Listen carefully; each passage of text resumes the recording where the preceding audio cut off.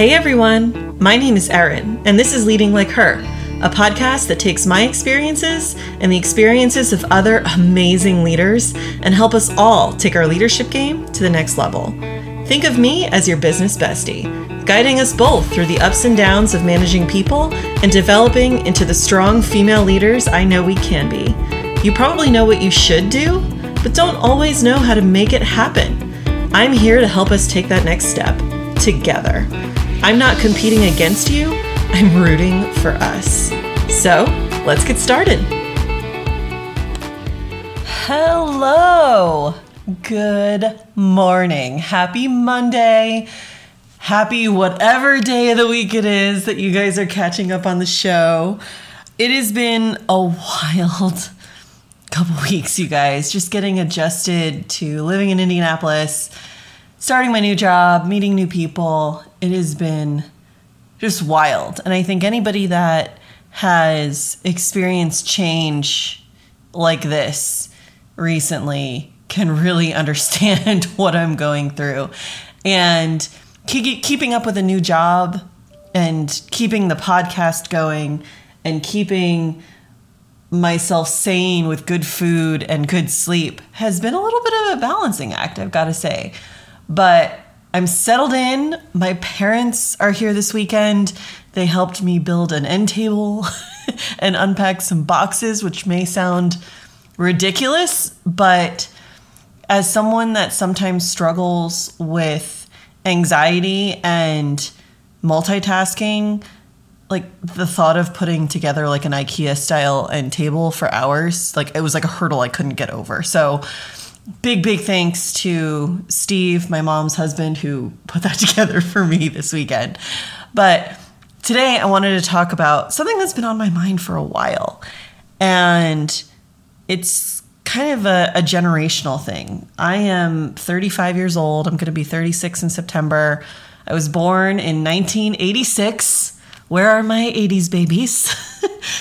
And I am like a textbook older millennial, right? So the millennial generation runs from about 1980 to about, I think it's like 1996, something like that. And so myself and my siblings are all considered millennials. Now, I do remember life before the internet. I think we got our first computer at home probably when I was like 13, 14, like family computer. Mom had a computer that she worked on when I was younger, but the first real computer that I remember, I think it was a Compaq, and it sat in our upstairs hallway. My brother would play this game called Backyard Soccer on it, and which I eventually got addicted to. And if you know what like backyard soccer is, please let me know in comments or DMs on Instagram at Leading Like Her, because my brother was like obsessed with it. And my brother is 6 years younger than I am. He was born in 1992. My sister is 4 years younger. She was born in 1990.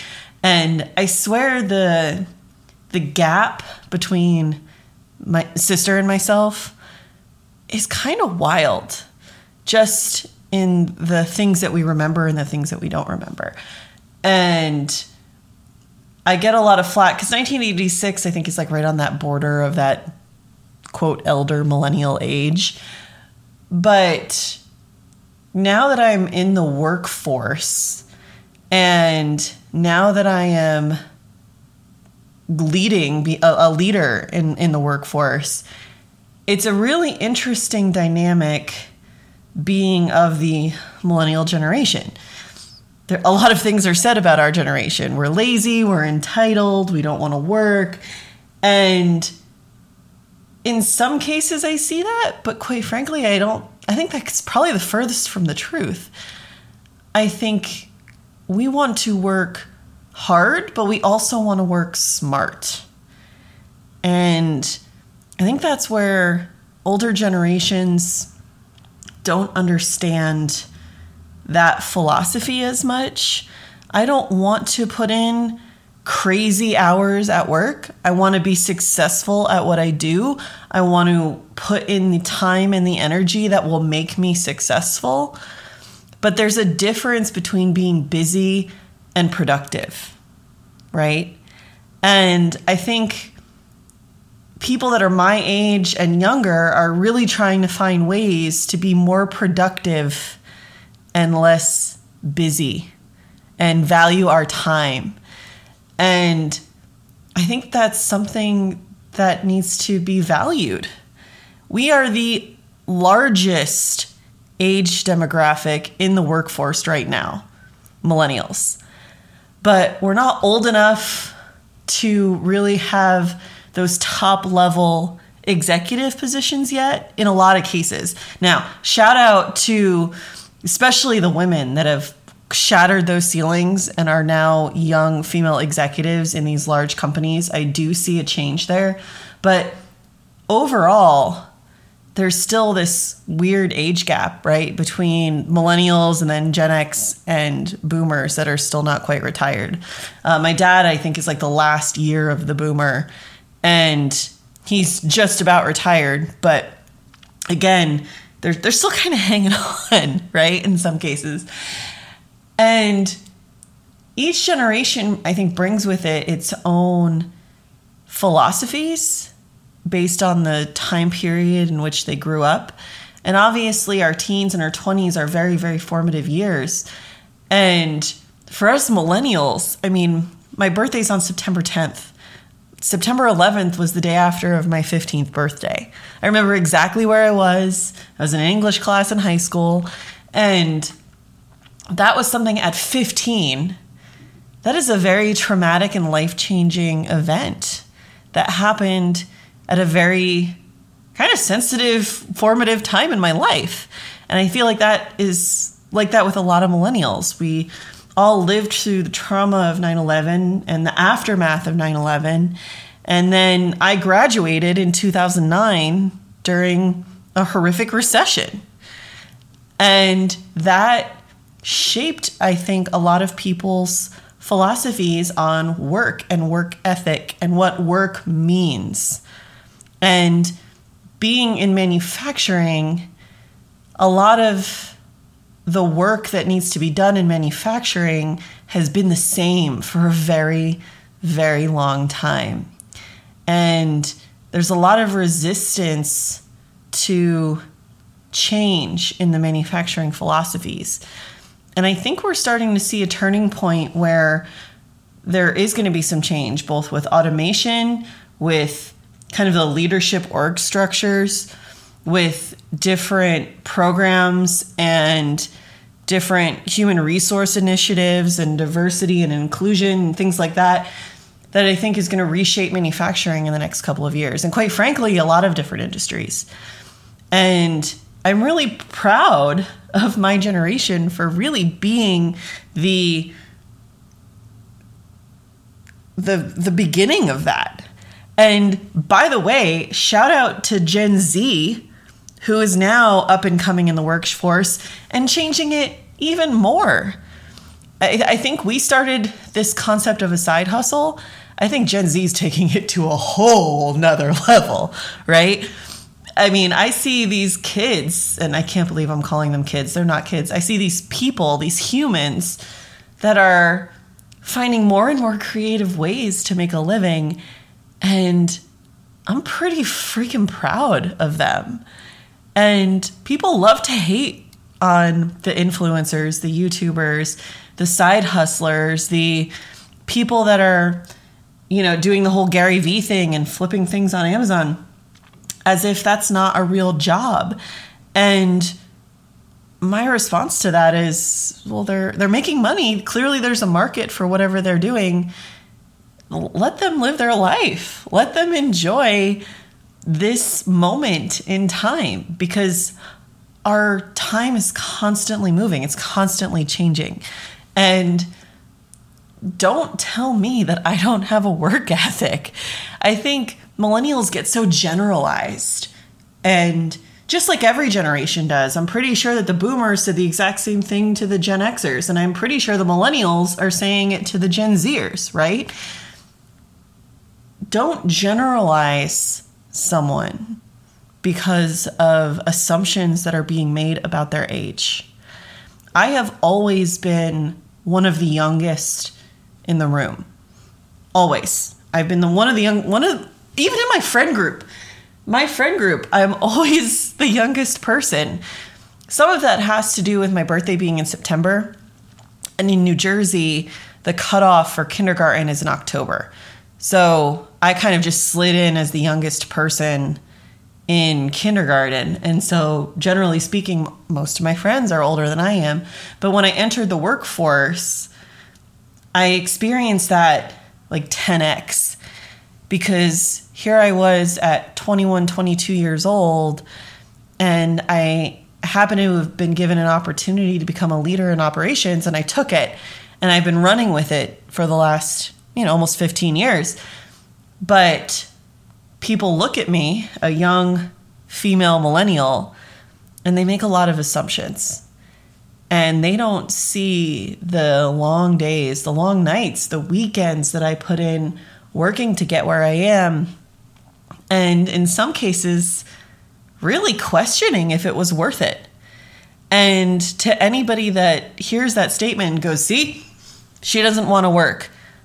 No, I want to be smart about it. I want to make sure that my time is being used in a productive way and I am making a difference. I have no problem being at work for 12 hours if what I'm doing is making a difference, both with the business and with the other people that I work with.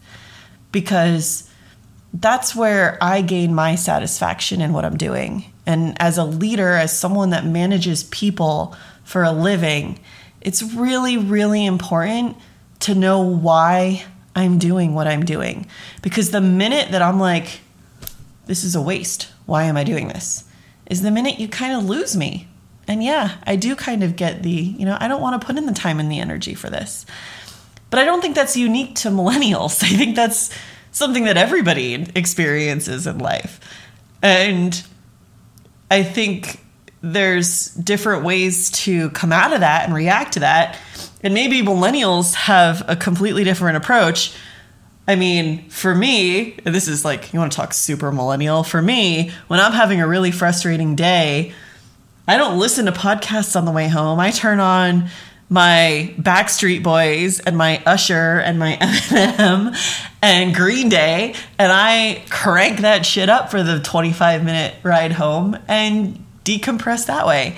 I love music, and I love all kinds of music, but that like 1996 to 2009, that shit's my jam. Okay? You put on anything from that time period, and one, I'm going to know every single freaking word. Two, I'm going to make sure you know that I know every single freaking word. And I'm going to sing it for you off key, right? And that's fine. That's part of me, and you're going to love it or hate it, but whatever you're going to do. But that's how I de-stress at the end of the day. And maybe that's a millennial thing. And you know what? If that's the case, then I'll freaking take it, right? But I caution anybody that's listening that may not be of that millennial generation, either older or younger, to look at us who are now approaching 40, that 30 to 40 range, and think about what we have been through in our lives and how that has shaped us as human beings, as members of the workforce, as potential leaders of our country here very, very soon, right? And understand why we are how we are. And for us millennials, for those of you that grew up with giant-ass flared jeans and slick-back gelled hair, I don't know if that was just me, but that was me as a kid, and the choker necklaces and the butterfly clips. For those of us that grew up like that, I challenge you to do the exact same thing. Looking at your parents, looking at your kids, looking at the different generations that we are sandwiched in between right now, and think about why they are the way they are. Because if we're going to lead people that are either older or younger than us, we need to lead with compassion and with empathy. And the only way to do that is to try to put ourselves in another person's shoes and try to understand why they are the way that they are. And as the largest demographic in the workforce right now, odds are we are going to be the next generation of leaders. And we need to learn from past mistakes, and we need to make sure that we leave this world, this country, in better condition for the next generation than we found it. And it sounds a little preachy, and it probably is. And sorry for that. Another soapbox moment. You're welcome. But it's true. Like, why else are we doing what we're doing? So keep killing it in those side hustles, ladies. Keep crushing it with those YouTube channels, with those makeup lines, with the t-shirts, with all of it.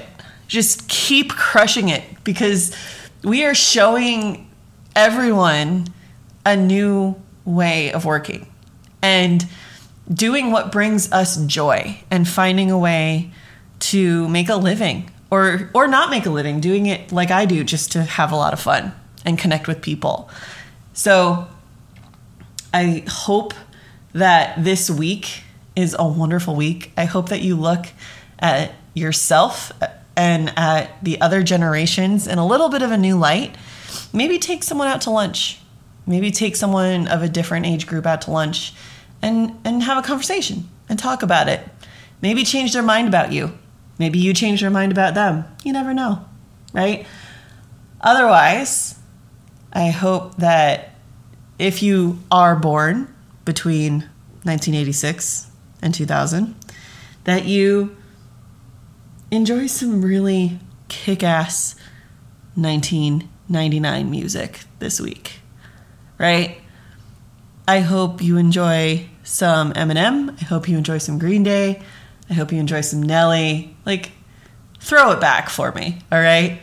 And then post your favorite song from that era in my DMs on @leadinglikeher on Instagram, because I need to add some to my playlist. Maybe I'll share my playlist. If there's enough people that will reply, I will share my playlist with the whole Leading Like Her community so that you guys can either cringe or rock out in your cars on your way home from work. But anyway, I hope you have a lovely, lovely week.